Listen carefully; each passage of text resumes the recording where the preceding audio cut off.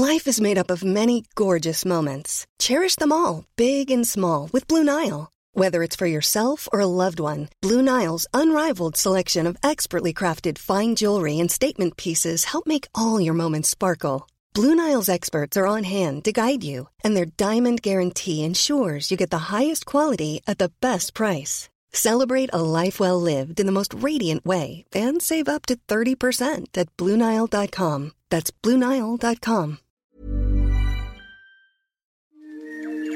He kōna ipurangi tēnei nā te reo irirangi o Aotearoa. Hi and welcome to Eating Fried Chicken in the Shower bonus episode. I'm James Nokise and joining me is clinical psychologist Saab Jahal. Kia ora, James. Kia ora, brother. I want to talk to you about something very dear to my heart, needing validation. What are the dangers, my friend? I'm a stand-up comic, a performer, now a podcaster. What are the dangers of needing, not wanting, but needing validation? Yeah, so there is that kind of different level of need that people have for approval from others, okay? And often it's about, people have a fear of not being liked.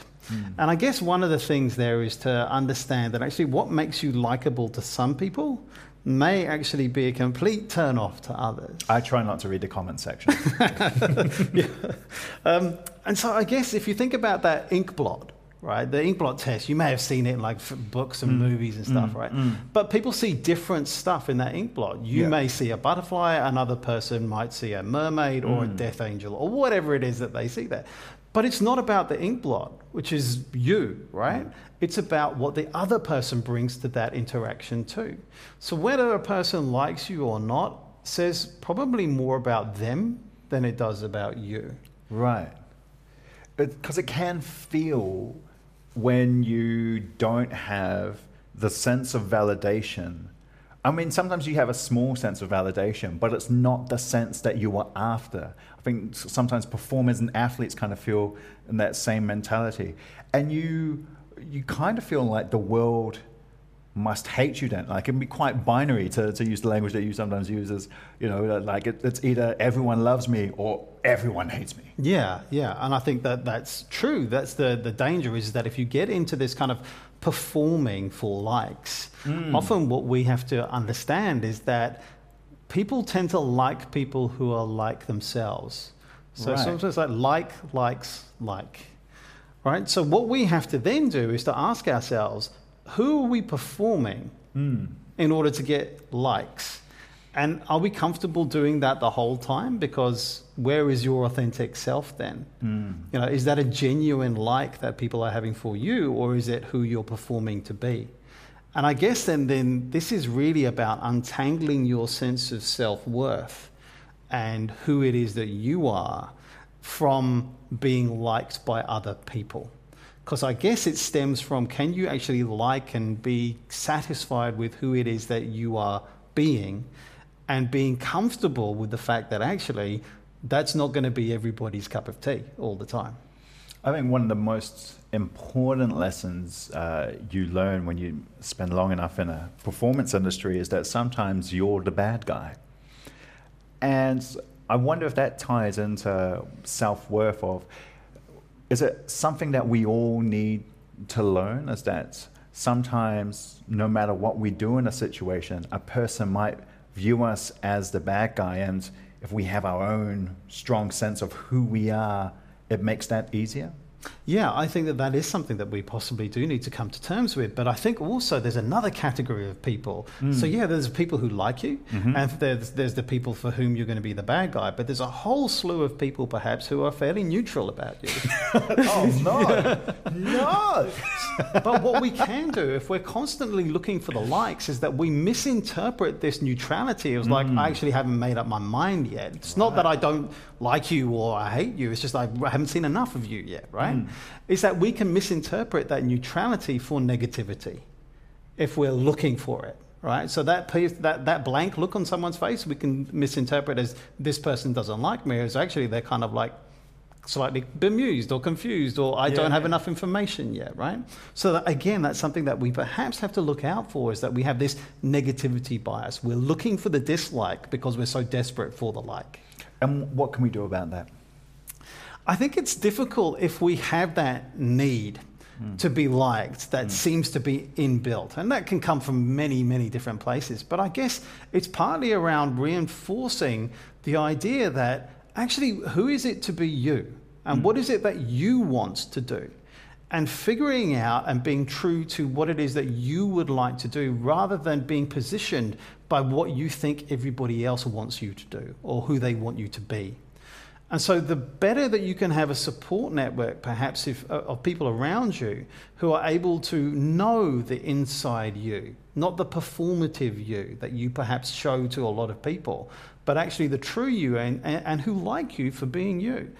But that takes a place of vulnerability. That takes a risk for you to be able to do that. And it can feel really quite unsafe for many people. So pick the people who you show yourself to in the early stages wisely. And you may make mistakes, but try not to take it too badly to heart, and try and do that in as safe a way as possible. I think one of the interesting things about you saying vulnerability is that, and I can only speak to my personal experience, is that people who I've met who have found it easier to talk about their mental health journeys and their mental health vulnerability have often been the quieter people, the people who you would look at and go, oh, that person might be vulnerable.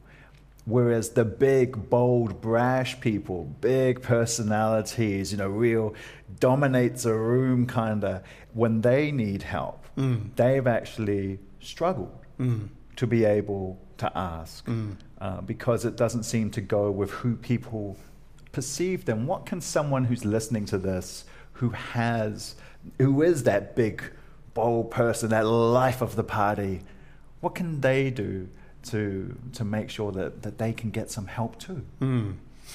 It can be very difficult in that position. It's this idea that, perhaps you think that people only know you for this personality, this bold you who's in the outside. And it can feel like, well, if I change that, if I'm changed for who I'm known for being, then that feels threatening to my sense of identity, which then becomes a challenge in itself. But it can also feel like, if you have this kind of a hidden inner life, that you're kind of almost like leading dual lives. And I know many people speak about that, this idea of like, well, I'm this person here, but actually I'm a very, very different kind of a person when I'm in private. And I guess recognizing that perhaps that's a split, a duality that you have, but within your trusted inner circle, then you do have good relationships where you can be truthful and honest about how this is making you feel. Maybe you do have a public persona that you're vested in, and that there is an expectation that you're going to be doing this, but finding a trusted inner circle that you can be who you truly are outside of your public persona, I think then becomes really pivotal for people's well-being. And within that trusted circle, is it understanding that they are seeing the true you, or is it understand that they are seeing the vulnerable part of you? Because maybe part of the true you is also the big, loud part. Yeah, I mean, that's something that you would have to do then, I think, is really to claim ownership of all of you and see that as one facet of you that may be for consumption, or that you are with a different audience. Like, I wouldn't use the language that I use with my friends in the pub with my parents. Right. Okay? We all do it. Yeah. But in different stages and in different levels. Okay? And this is almost like doing the same. But recognizing that actually the sorts of conversations that I might have with my partner, again, may be very different, and the vulnerability I show there may be very different to what I might show in the pub or to my parents. We all do this to lesser or greater extents.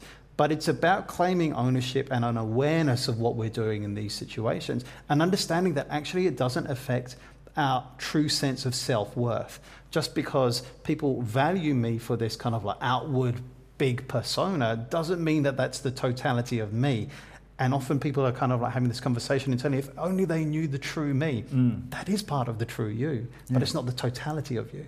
I think that's a real important difference as to understand, is that the totality and the truth. Thank you very much, clinical psychologist Saab Jaffe. Kia ora, Jay. Kia ora.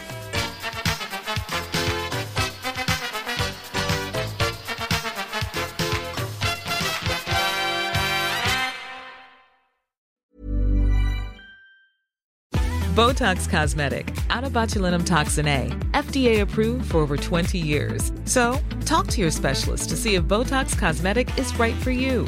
For full prescribing information, including boxed warning, visit BotoxCosmetic.com or call 877-351-0300. Remember to ask for Botox Cosmetic by name. To see for yourself and learn more, visit BotoxCosmetic.com. That's BotoxCosmetic.com.